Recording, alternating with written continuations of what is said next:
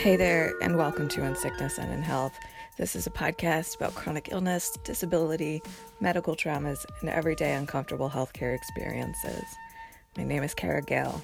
I'm not a doctor or a medical professional. I'm just a person and a patient who really wants to talk about this stuff more. Nothing said on this show should ever be considered medical advice.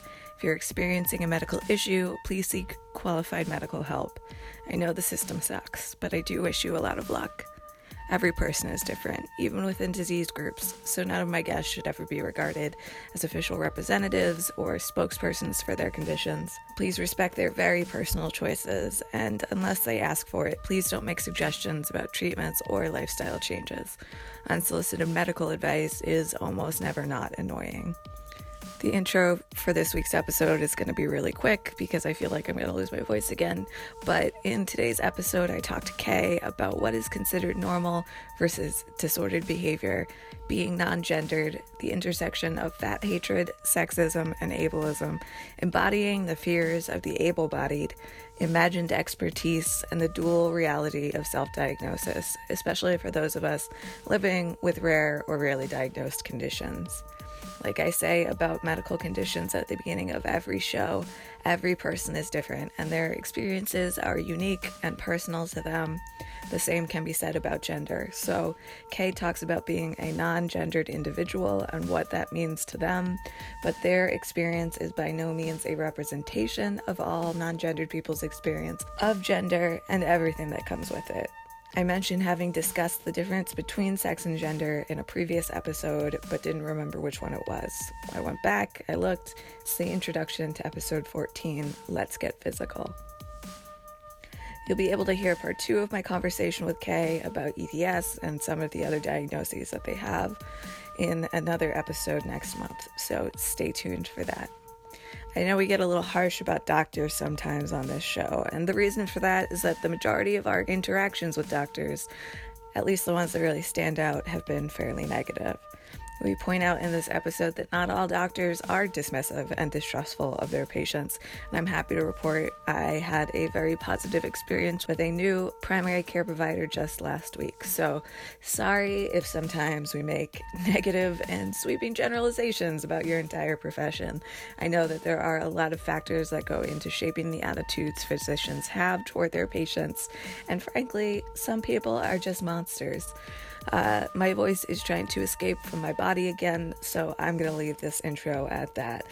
Find more from In Sickness and in Health at insicknesspod.com and on social media at insicknesspod.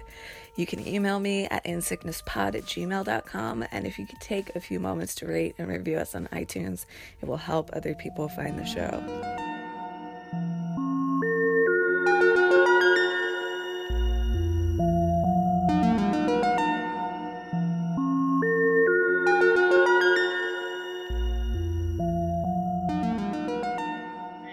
The actual experience is not nearly as linear and perfect, and coming to terms with it as that sort of, these are the stages of grief and then you're all better. It's like, right. And grief is never that way anyway. You know, grief is never linear or anything like that. When I talked to a pain psychologist, I think that was episode 11, she said that for her, and she is a pain patient herself, she had been diagnosed with seronegative spondyloarthropathy. And then, like 10 years later, she finally had inflammatory markers show up for RA. So she got this second diagnosis, and her, you know, she'd spent 10 years saying, like, I am a person who has this. And now all of a sudden she's a person who has this and this. And it, like, kind of totally was really surprising for her and really changed the game for her. And she talked a little bit about how just about any time somebody gets like a really life-changing diagnosis, that's really accompanied by an adjustment disorder, which I found interesting. And she made sure to say, like, and then of course that sparks the conversation of like, well, is it a disorder or is that normalized or whatever? But just part of the process. Right. You know, if it is normal and part of the process, it's not a disorder because it can't be disordered when it is the correct process. Right. But in order for me to get reimbursement for going to therapy, I do have to have that diagnosis of adjustment disorder in order to get that reimbursement. That becomes its own Yeah. set of things. There's an interesting conversation going on in some of the trans, narrow, trans, broad, and non-cis, even broader communities about diagnosis. Mm-hmm. Since dysmorphia is considered a psychiatric disorder at this point, and that leads to all kinds of issues, even in a best case where you have a good team working for you. And I read a lot, academic here, read a lot of Foucault when I was younger, and he's definitely influenced my thinking in terms of what we consider sane and insane, which ultimately is still going on, even demystifying of psychiatric disorders. There is something happening there with what is sane and what is insane. Mm-hmm. For all that I hate that term, I'm using it self-consciously here. And that what is allowed to be normal. And I'm not sure if you've read a lot of his work, but he talks about drapetomania. Drapetomania. Haven't heard of that one. Yeah, it's been quietly written out of the history of the American psychiatric profession, but it is a hugely important bit of history of medicine, history of mental illness. Drapetomania was a supposed mental illness described by American physician Samuel A. Cartwright in 1851. And the defining symptom of drapetomania, how you could tell that the patient was, mentally ill, was that they were a slave that desired to be free.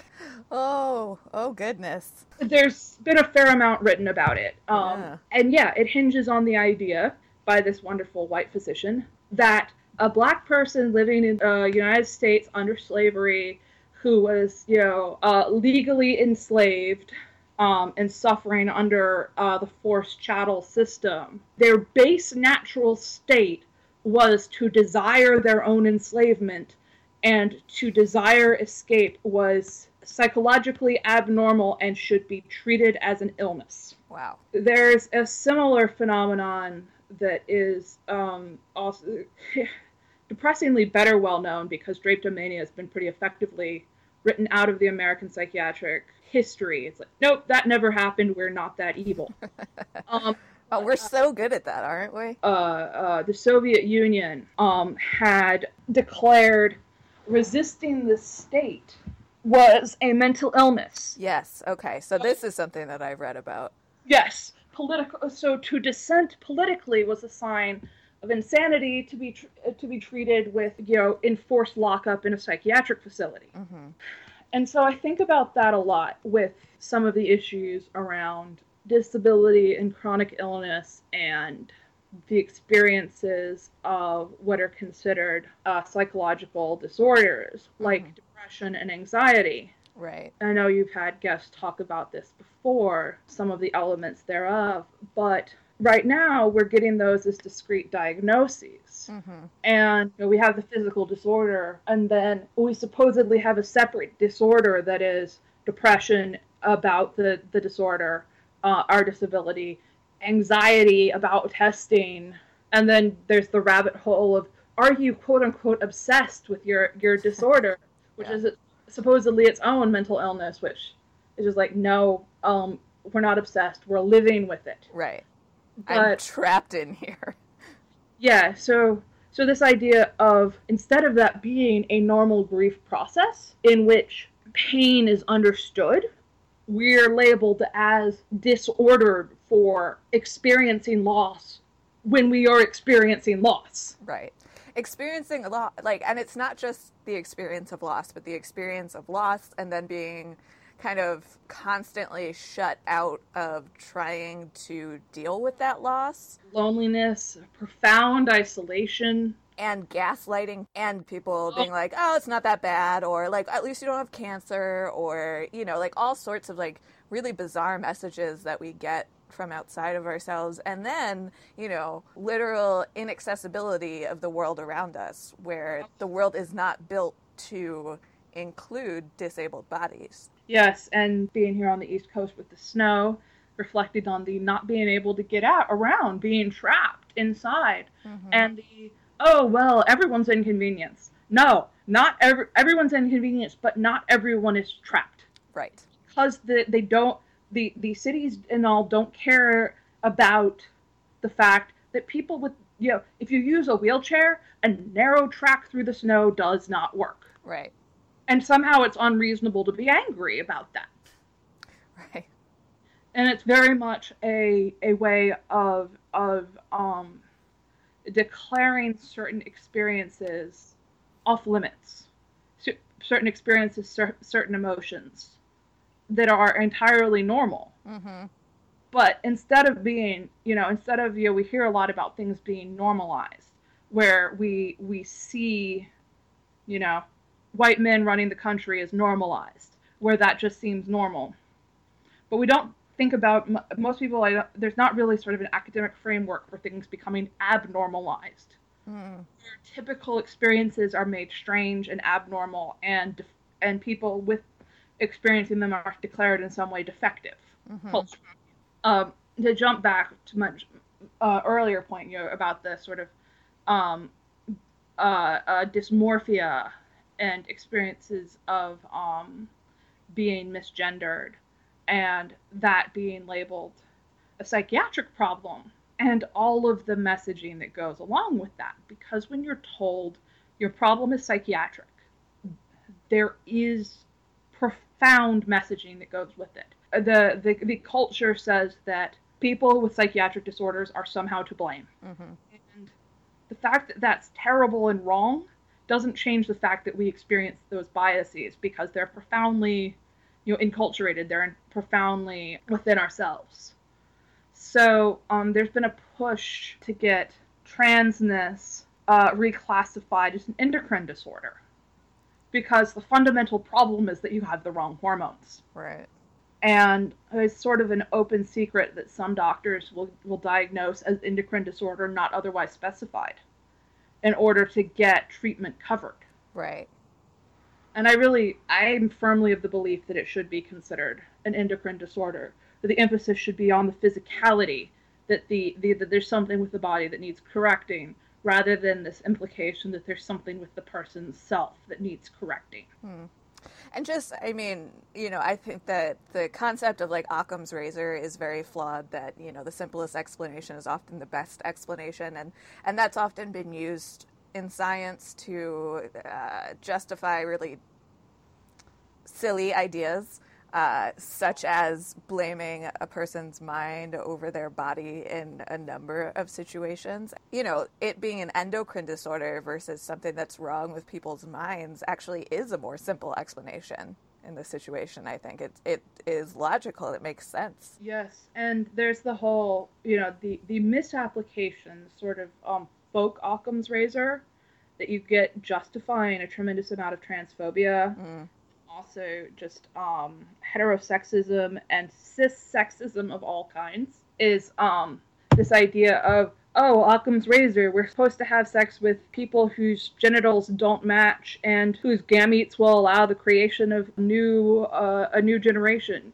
Occam's razor is if whatever your genitals are said to have been by the doctor who assigned a label to you at birth, that must be what it is. Right. Which, none of that is true. Right. Also, it's a total misapplication of Occam's razor, because it takes no time at all to find, not only is gender and sexuality variant entirely natural, there are good reasons for it. Mm-hmm. And it occurs in other species than humans. Yeah, which is part of it is built into animals all over. Mm-hmm. And the idea that male and female are different things and never the two shall cross is complete bollocks. Certainly there's been, plenty of people have commented on, the various species that change sex. Clownfish being one, where the oldest fish will become female and be fertilized by the younger ones. I was reading about this. I haven't checked these citations on it, but I was reading about this because somebody was making jokes about what would have actually happened in Finding Nemo. I'd see that movie. I would definitely see that movie. And all of this. And it's not just, that sequential hermaphrodism exists in other species, though sequential hermaphrodism exists in other species. there's the idea that genitals are one or the other isn't true.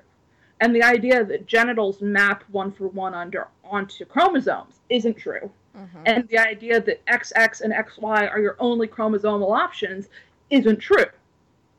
So at no level does it hold together. Right. But the sort of cultural, folk, common sense prejudice is constantly justified by this misapplication of, oh, the simplest answer is obviously the answer.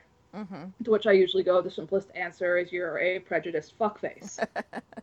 But then I'm not particularly patient with cruelty. Yeah. You are a non-gendered individual. What does that mean in general? And then what does that mean for you? Because I think that, just within the last couple of years, people are starting to understand what a transgendered person is, but I don't know if there's much understanding in the larger culture of what a non-gendered person is. That is definitely true.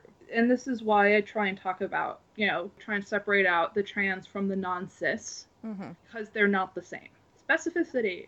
Yes. So gender is a number of things. Sex is also a number of things because we have the whole genitals, chromosomes, etc. weirdness. Yes. And I did talk about that in another episode and I don't remember which one it was. But sex is, sex is also a construct, but it is less constructed. Mm-hmm. Gender is profoundly constructed, and it's intensely personal. And so growing up, I was assigned female at birth, and it didn't fit particularly well. Mm-hmm. What our culture says that involves, I was never very good at matching. There is more space for being a quote-unquote tomboy than there is for people who are assigned male, who have interest in supposedly feminine things. Mm. But it's more than just interests. How I move, how I speak, how I argue. It's closer to, it draws on both how masculine and feminine cultural norms. And my attempts to fit into a more feminine mode never really worked. But it was never, I don't have the same problems of dysmorphia that a lot of trans people have. And it didn't, the female identity really didn't not fit. So it didn't really trouble me for a long time. And then, with the whole overeducated, at some point I got into grad school and, read Judith Butler. And the gender is entirely performed and lives only on the surface of the skin. What? Yeah, that's totally correct and obvious. Why is this difficult? Because that utterly matched my experience, that there was nothing behind gender. It was just what other people can be convinced to think, and that is entirely performative. Hmm. And then it was,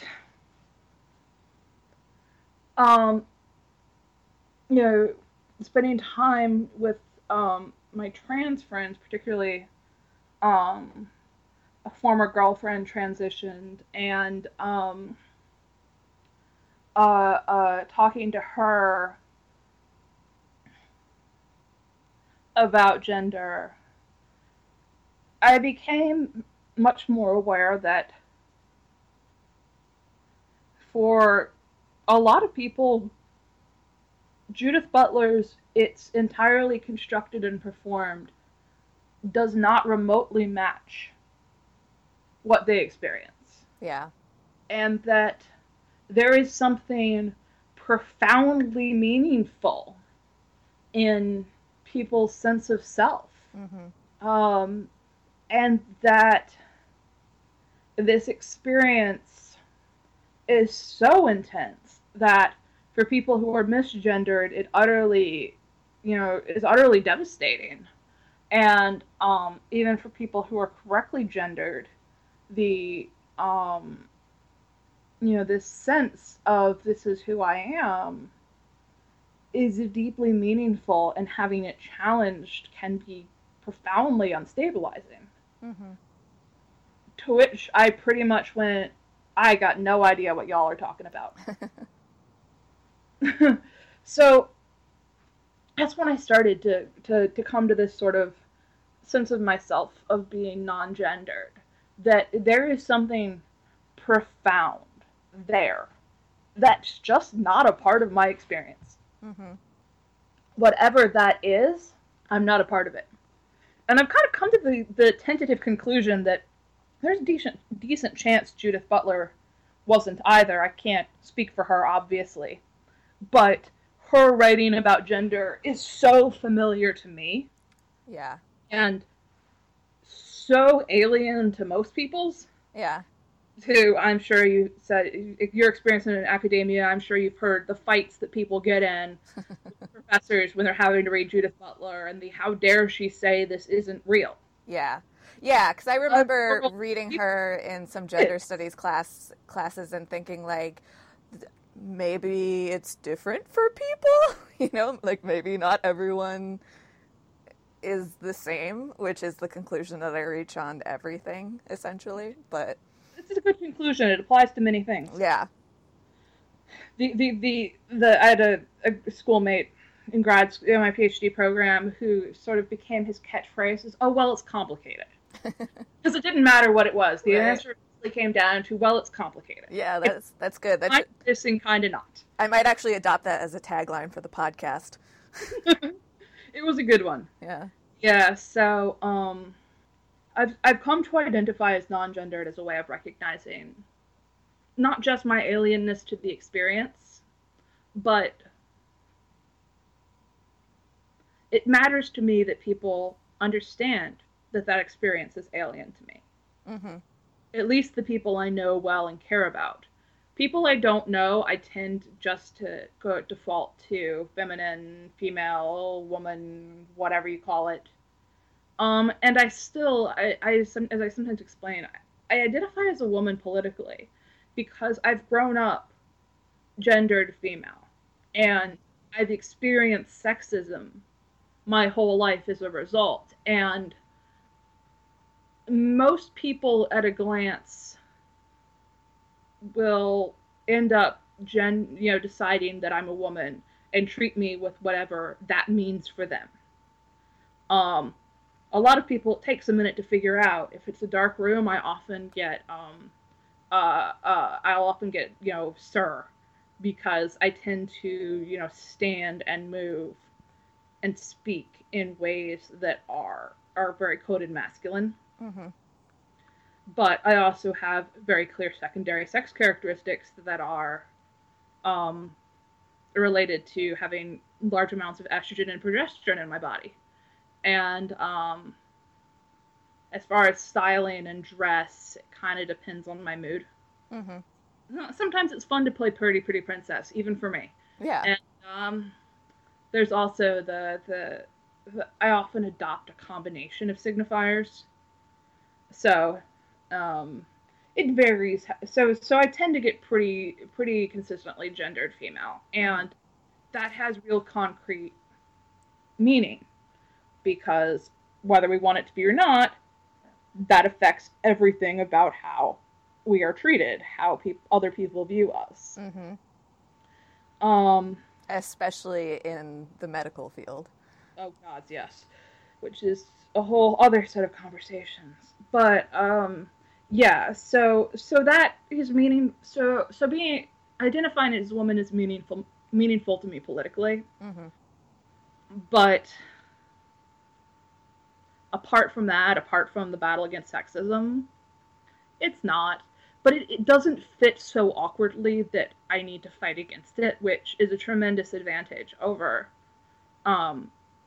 the people I've known and people I don't know for whom the way they're standardly gendered is so dysphoric that it causes pain, that it causes suffering. Mm-hmm. So I'm able to move in this sort of more ambiguous space without it really chafing that hard.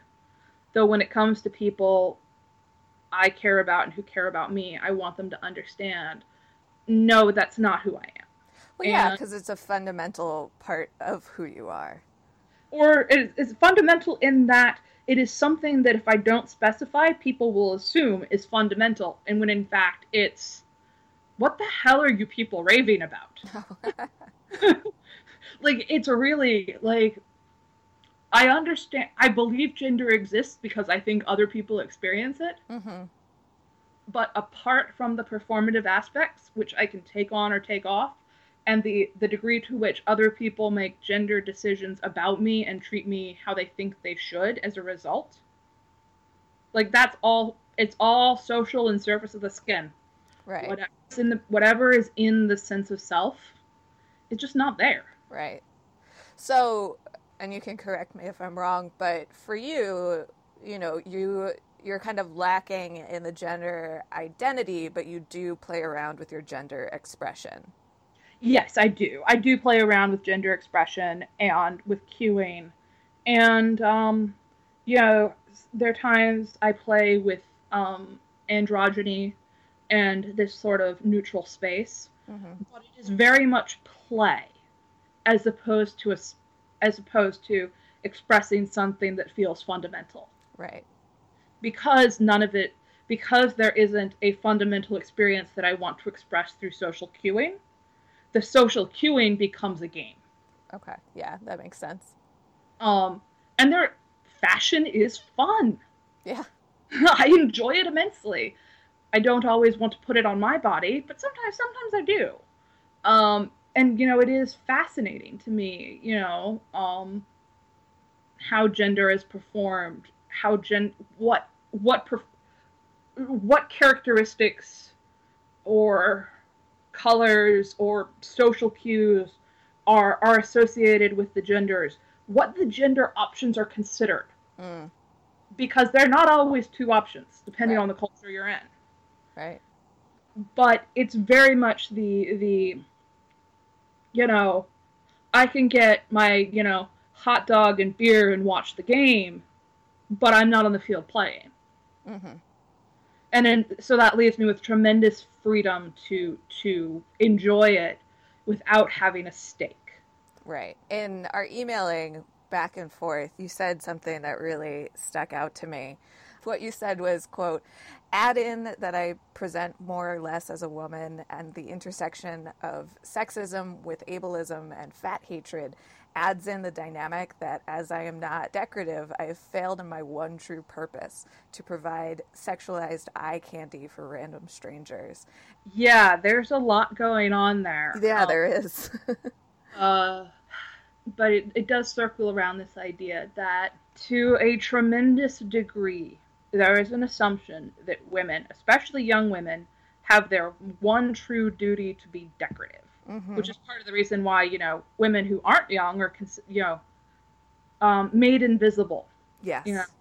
Which I've experienced more as I'm growing older and and as I'm less concerned with decorating myself, I'm experiencing that invisibility for the first time. And on the one hand, it's actually kind of a relief, but on the other hand, to be invisible is it's dehumanizing in a whole new way. Yeah, I don't want to be dehumanized as, something there for consumption by random strangers, but I don't want to be dehumanized as something that something at all, but dehumanized into invisibility. And not only do I get the invisibility, but I do get a tremendous amount of anger. Maybe part of that might just be that I am not afraid to be adversarial in dealing with sexist assholes. But some of it is random, like where they'll initiate an interaction. And it's this, how dare you not make my penis happy? And then you add, there's this intersection with, I use a wheelchair most of the time, especially when I'm outside. I can walk some. My apartment is small, and I have furniture set up, so there's always something I can brace on if I need it. And if I'm having a bad day, I use a cane inside. But I can only walk very short distances, and I really cannot stand very long at all. So I use wheelchair. And people really don't like it if you use a wheelchair and can walk, no matter how little that is. yeah, they don't understand that most people use wheelchairs, can walk some, and that's okay. Mm-hmm. And I often use an electric wheelchair, which has other coding, because if I'm going out with my partner who can walk and drive and all of that, I'll use my manual. But like, I just had surgery on the shoulder. I can't push myself. Right. So I use an electric. And using an electric wheelchair and being overweight, which is a whole other story, because like I said, I was athletic up until I started having tremendous physical problems. My spine started to go. I started having major problems walking when I was 19. I've had multiple surgeries. I literally cannot exercise to any sort of useful degree without medical danger, and so I have to do it on limited conditions with supervision. Which is not conducive to weight loss or weight management in general. And then you add in some medications that I can't live without that are associated with weight gain. And the fact that due to various issues, the sort of more strictly orthopedic, like, when my arm is in a sling and my knee is in a brace and I can't stand, and that includes in the kitchen. And the things like exhaustion and fatigue and all of that. Makes cooking impossible. When I was still able to cook, a lot of times because of my POTS, I would have to stop whatever I was doing and lay down on the kitchen floor immediately, or I would pass out and hit my head on the counter. I often, when I do cook, which isn't that often anymore, I will sit and prep everything and then only stand as long as I have to. Right. Because otherwise, it becomes dangerous. So the result of all of this is my weight has gone up considerably. And I would like to have that change. I mean, certainly there are benefits to losing weight when you have orthopedic problems like I do, but the feasibility just kind of isn't there. Right. Like, so, but the idea that, so I get this extremely hostile reaction as people assume that because I'm overweight and I use an electric wheelchair, I must be lazy. I must be using it because I don't want to walk. You simply just don't feel like walking. Oh yeah, because clearly that's a thing. And the fact that I'm not fully paralyzed. Oh my God, if people see my legs move, they get apoplectic. And men have to deal with that too. But I'm a relatively young woman, and in some ways, kind of despite myself, I am conventionally pretty. In other ways, less so. But yes, so you have this sort of, well, you could look good if you lost weight and walked and did whatever it was I told you. Which, my attitude is go fuck yourself. But it does mean that, like, I get rage reactions. Well, there is so much rage there, and I don't think that most people really, like, think about that, but subconsciously, I think there is a lot of, like, terror there. Yep, and that it comes out as anger. Yeah. Which is, but it is a tremendous problem. And also, there's the aging factor, where not everyone is ever going to be poor, or it's not everyone is going to deal with the same chronic illness problems that we have, but a lot of unless you die first, everyone is going to get old. Yep. And with that comes tremendous amount of disabling and long-term care, end-of-life care, like all of that stuff is astronomically expensive. Even death care, like even after you die, if you have a funeral, even if you just get cremated, the only way to die for free is if you donate your body to science. Yeah, it's tremendously difficult, and we literally embody these fears. Yeah. So the result is that in a certain minority of people, the reaction is rage at those who visibly embody what they don't want to acknowledge. But it's tremendously frustrating. This, even if the profound rage. Yeah, and sometimes violence, even. Yes, and then there's the sort of the flip side of that is the self-righteous, obsession with finding the people who are cheating. Oh my God. Like the that can't possibly be your random people. That can't possibly be your wheelchair disabled parking permit. You must be using your grandmother's. How dare you? Right. And even going back to what we were talking about before with people getting really angry at seeing people using a wheelchair getting up and walking, like if they walk they must be faking it. Oh yes, never mind. Again, it is only a minority who have to entirely and exclusively use their arms for mobility. But that is the mental image, ergo, anyone who doesn't match it must be faking it. Which also goes into the issue of imagined expertise. I love imagined expertise. This is my mental image of what it is, ergo this is correct, ergo anything that doesn't match it is wrong and false, not wait, maybe I don't have the whole. Right. Maybe I don't know everything about everything. Huh. Yeah, but that is such an ego blow. Yeah. That again, you'll get rage reactions. Where, you, by not matching their biases, you have violated their sense of the world, and thus must be punished. And with that, there's a very real phenomenon of doctors acting that way. Oh, for sure.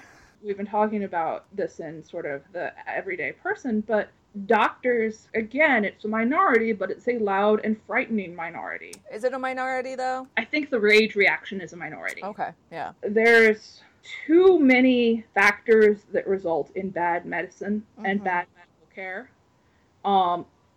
There's biases. Oh, God, there's biases. There's the bizarre and very well-documented conviction that people who aren't straight, white, wealthy men, cis men, are physically incapable of feeling pain. Ergo, any complaints about pain must be a lie. There's the indifference. There's the sense of, if I don't know, it must be all in your head because it's impossible. Right. I don't know. Meanwhile, our knowledge of medicine, our medical knowledge as a species, doubles every 3 years, and they don't keep up with that. It's impossible to keep up with that, and that's totally okay. But an outright refusal to acknowledge that they might not know everything is so harmful and so pervasive in medicine. And an outright refusal to I've looked up things that are important for my healthcare, brought in articles from PubMed, so published. Peer-reviewed. And had it be rejected on grounds that I, as the patient, found it. Right. It becomes wrong because I knew it and they didn't. Right. And that they will choose to give me worse treatment rather than, confront being wrong. It's putting, the saying, men are afraid women will laugh at them. Women are afraid men will kill them. Yeah. It's the same phenomenon. Doctors are afraid patients will think that they are foolish. Patients are afraid the doctors will kill them. Yep. And this need to protect the ego becoming all-encompassing. Again, I do think it's a minority, though I also think it becomes more common with every degree of specialty. Yeah. Well, there's the institutional bias that, like, the further you get into a specialty, the more that, like, the assumption is the more that you know. But what's actually true is that, like, sure, the more that you might know about that specific thing, but the more time you spend learning about a specific thing, the less time you spend learning about anything else. It's true. It's the conundrum of the expert. You know everything about nothing. Yeah. And it becomes tremendously dangerous. Yeah. And then there's the fact that malpractice only covers malpractice and not like the idea that certain things are acceptable mistakes. Right. That's not malpractice unless you can prove that they should have been able to. Right. If you have a rare condition, screw you. Yeah, fuck you forever if you have a rare condition. And I don't want to say that doctors should be able to diagnose everyone on the first try and everything, because doctors are human also, but there needs to be room for some error, but yeah. The absolute refusal to acknowledge that they can make errors, well, not necessarily a refusal to acknowledge, because they often wind up practicing defensive medicine as a result, so as not to wind up in a situation where they are being sued for malpractice. And I think a lot of this, at the very least, goes back to medical education. I did a workshop this past summer where I was with a lot of medical students, and they would be talking about objective this and objective that, and I had to, towards the end of the week, I had to stop and just be like, this is hilarious to me that you guys keep talking about objectively knowing things, because you come from this background in the sciences where you're taught that it is possible to objectively know things. I went to art school. We're taught that it's impossible to objectively know anything, and some things I think that can be objectively known, or at least objectively disproven. Mm-hmm. Objective proof is a harder thing. Yeah. But this idea that what they have tests for mm-hmm. is the entire sum of knowledge. Right, which is hilarious. Oh, yeah. And that the cultural markers of the culture of medicine are everything that there is to know, mm-hmm. and that this is objectively true as opposed to culturally constructed. Yes. And that's just simply not true. At one point in the week, we had a larger group session about advocacy, and the speaker was talking about, going to Capitol Hill and as medical students, if you show up in those little white coats, you're adorable, and the politicians love you, and they love seeing medical students. And so I raised my hand, and I was like, well, why is it that the politicians are so moved by medical students? These are young people. Young people generally don't vote. They generally don't contribute to super PACs. And I heard somebody say, what's a super PAC? Gods. And for anyone who doesn't know, it's a complicated political money thing. Particular designation for a kind of political fundraising. Right. And this is so important. This is kind of the cornerstone of our political process. And they have no idea how any of it works, because they've spent all of their time learning science and learning how the body works. And that's super important. But then proceeding through life assuming that you know everything is not especially helpful for you or your patients. There's two variants, both of which are dangerous. Assuming that you know everything, mm-hmm. or assuming that anything you don't know is not important. And they are related. Yep. But there is definitely well, I don't know it, but it doesn't matter, which you get into, I find a lot with people in the STEM field, where it's, oh, well, you do humanities and art, well, that just doesn't matter. Right. Well, no, it does matter. It's a different kind of thing. Yeah. And so I wanted to jump to another related topic that I've been thinking about a lot recently, and that's the phenomenon of self-diagnosis. Mm. Because that is, there's a lot there, and we certainly can't talk about all of it, but we have this sort of dual reality. Mm-hmm. For most of us, particularly in our community, because it is very poorly known, with a very active patient community, mm-hmm. which means that once you stumble into the community, other people are very supportive and give a lot of information, and there are a couple of people I'm in contact with that I met through other things where I'm like, you're having lots of health problems, and I would bet you any amount of money it's because you also have connective tissue issues of some kind. Right. Go to a geneticist, and that has become, at least one of them that has turned out to be true. So there is this sort of very important self-diagnosis, but clearly we're in a unique place where we have to self-diagnose, and we have to be extremely proactive about the everything. Which the result of all of this is that we become extremely proactive about when something hurts, the first thing I do is I look up the anatomy and figure out what's wrong. I don't go to the doctor and ask what's wrong. I go in and tell them. Right, because if we used the metrics of normal people who go to the doctor when something hurts, we would be there all day, every day. Yeah. But the flip side of that is fraudulent self-diagnosis and or mistaken self-diagnosis. And there's several variants. I'm not big on, the everything is, Munchausen's, which the psychiatrists like to claim. Yeah.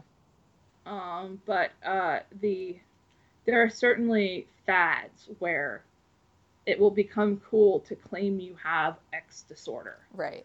Yeah, and I've actually begun to see, it worries me where Ehlers-Danlos is finally, sort of online, there's so much organizing online, which is tremendously important, especially since so many of us with this condition become, unable to go out for, weeks or months at a time because of surgeries or flares or what have you. But there's sort of a flip side where, I was flexible as a kid. Maybe I have that too. Right. No, you don't.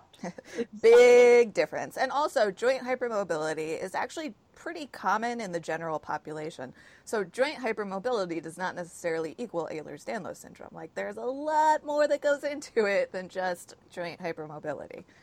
And flexibility is different than joint hypermobility.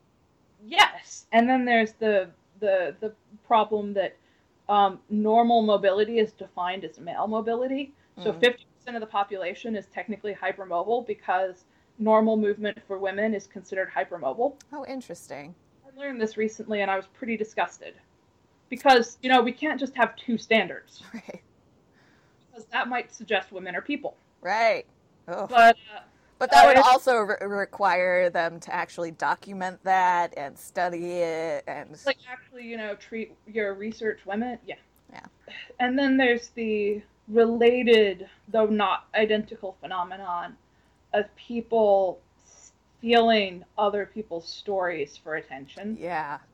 There was somebody who targeted several people in the Ehlers-Danlos community online a couple of years ago, where intensely personal and traumatic stories were taken and presented as if this other person had survived them. Yeah.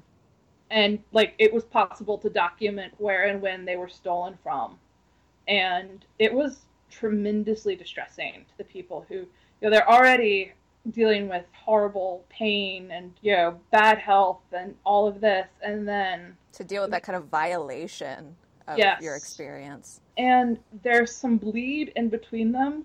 A lot of people who do not believe that they are stealing will pick up phrasing or details, especially if there's a sort of, because there can be this phenomenon where we sometimes people, there's almost a competition for who's sickest. Yeah, I hate that shit. Super unhealthy on a lot of reasons. And so, it becomes, there's this sort of claiming, oh, sure, I had something kind of like that. And then, the phrasing shifts until they're telling somebody else's story. Right. And these phenomena are related because the fads where you'll have something that's a fad and for everyone to self-diagnose, stealing what other people are saying is part of guiding, you know, yourself, your doctor, what have you, to the diagnosis you've already decided on. Mm-hmm. And I don't have a good answer because because it is this intense dichotomy of, if I had just accepted what doctors said. To think about that is terrifying to me. Yeah.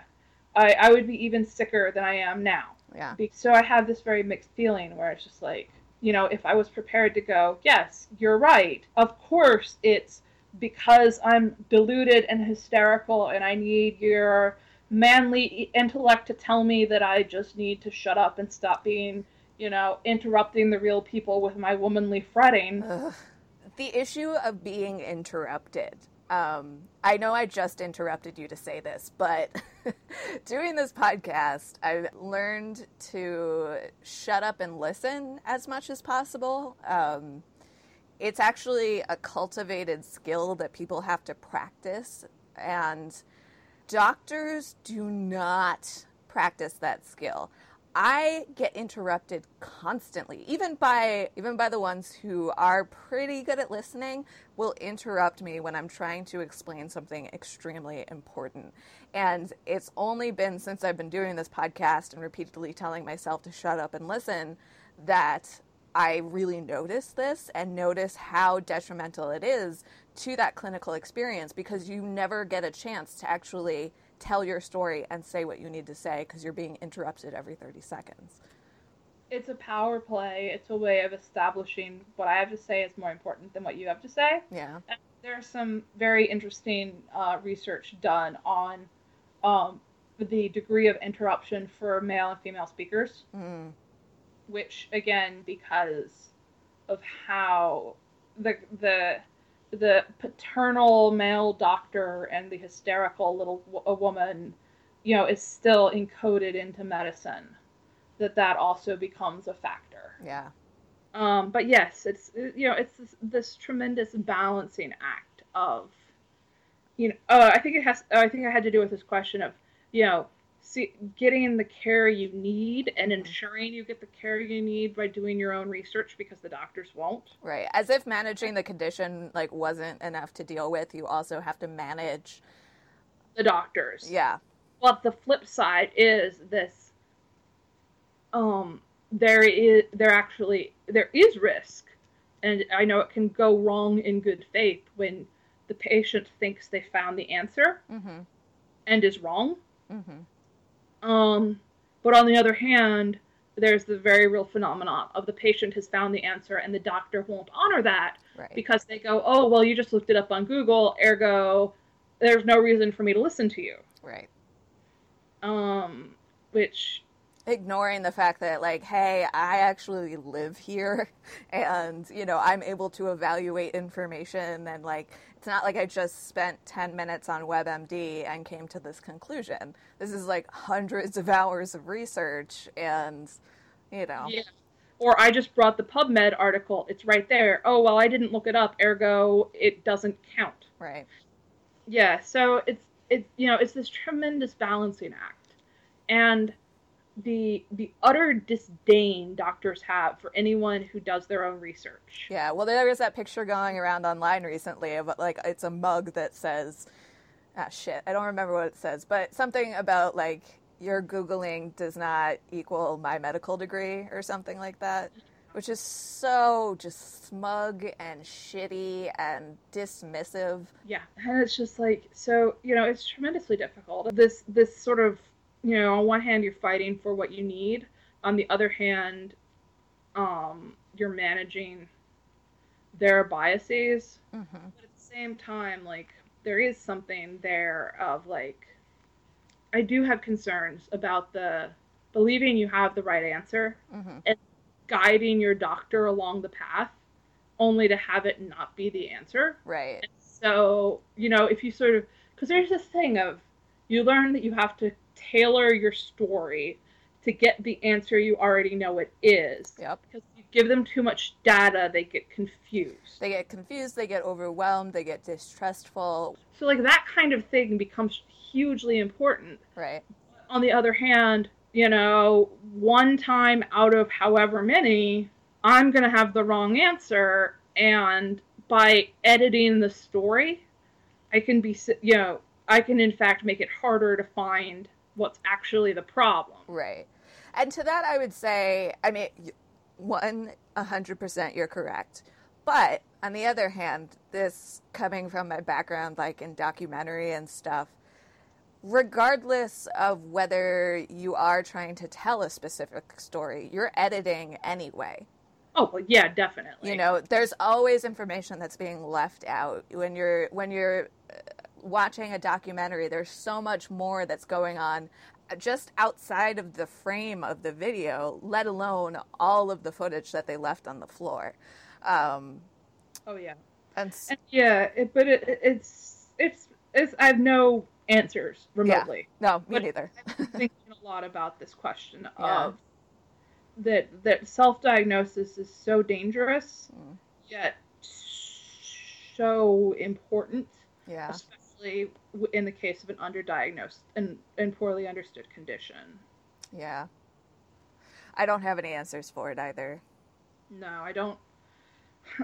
Ultimately, the answer is, to a tremendous degree, is have a doctor who is an expert on the condition and also, not an asshole.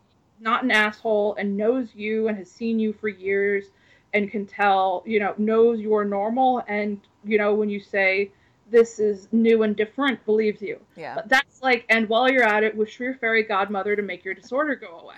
Right. Ay, ay, ay. Thank you so much for talking to me. This has been wonderful discussion. Yes, this was very good. Thank you. And thank you for listening to In Sickness and in Health. You can find more from us at insicknesspod.com and on social media at insicknesspod. If you can take a few moments to rate and review us on iTunes, it will help out the show. And don't forget to be excellent to yourselves and each other.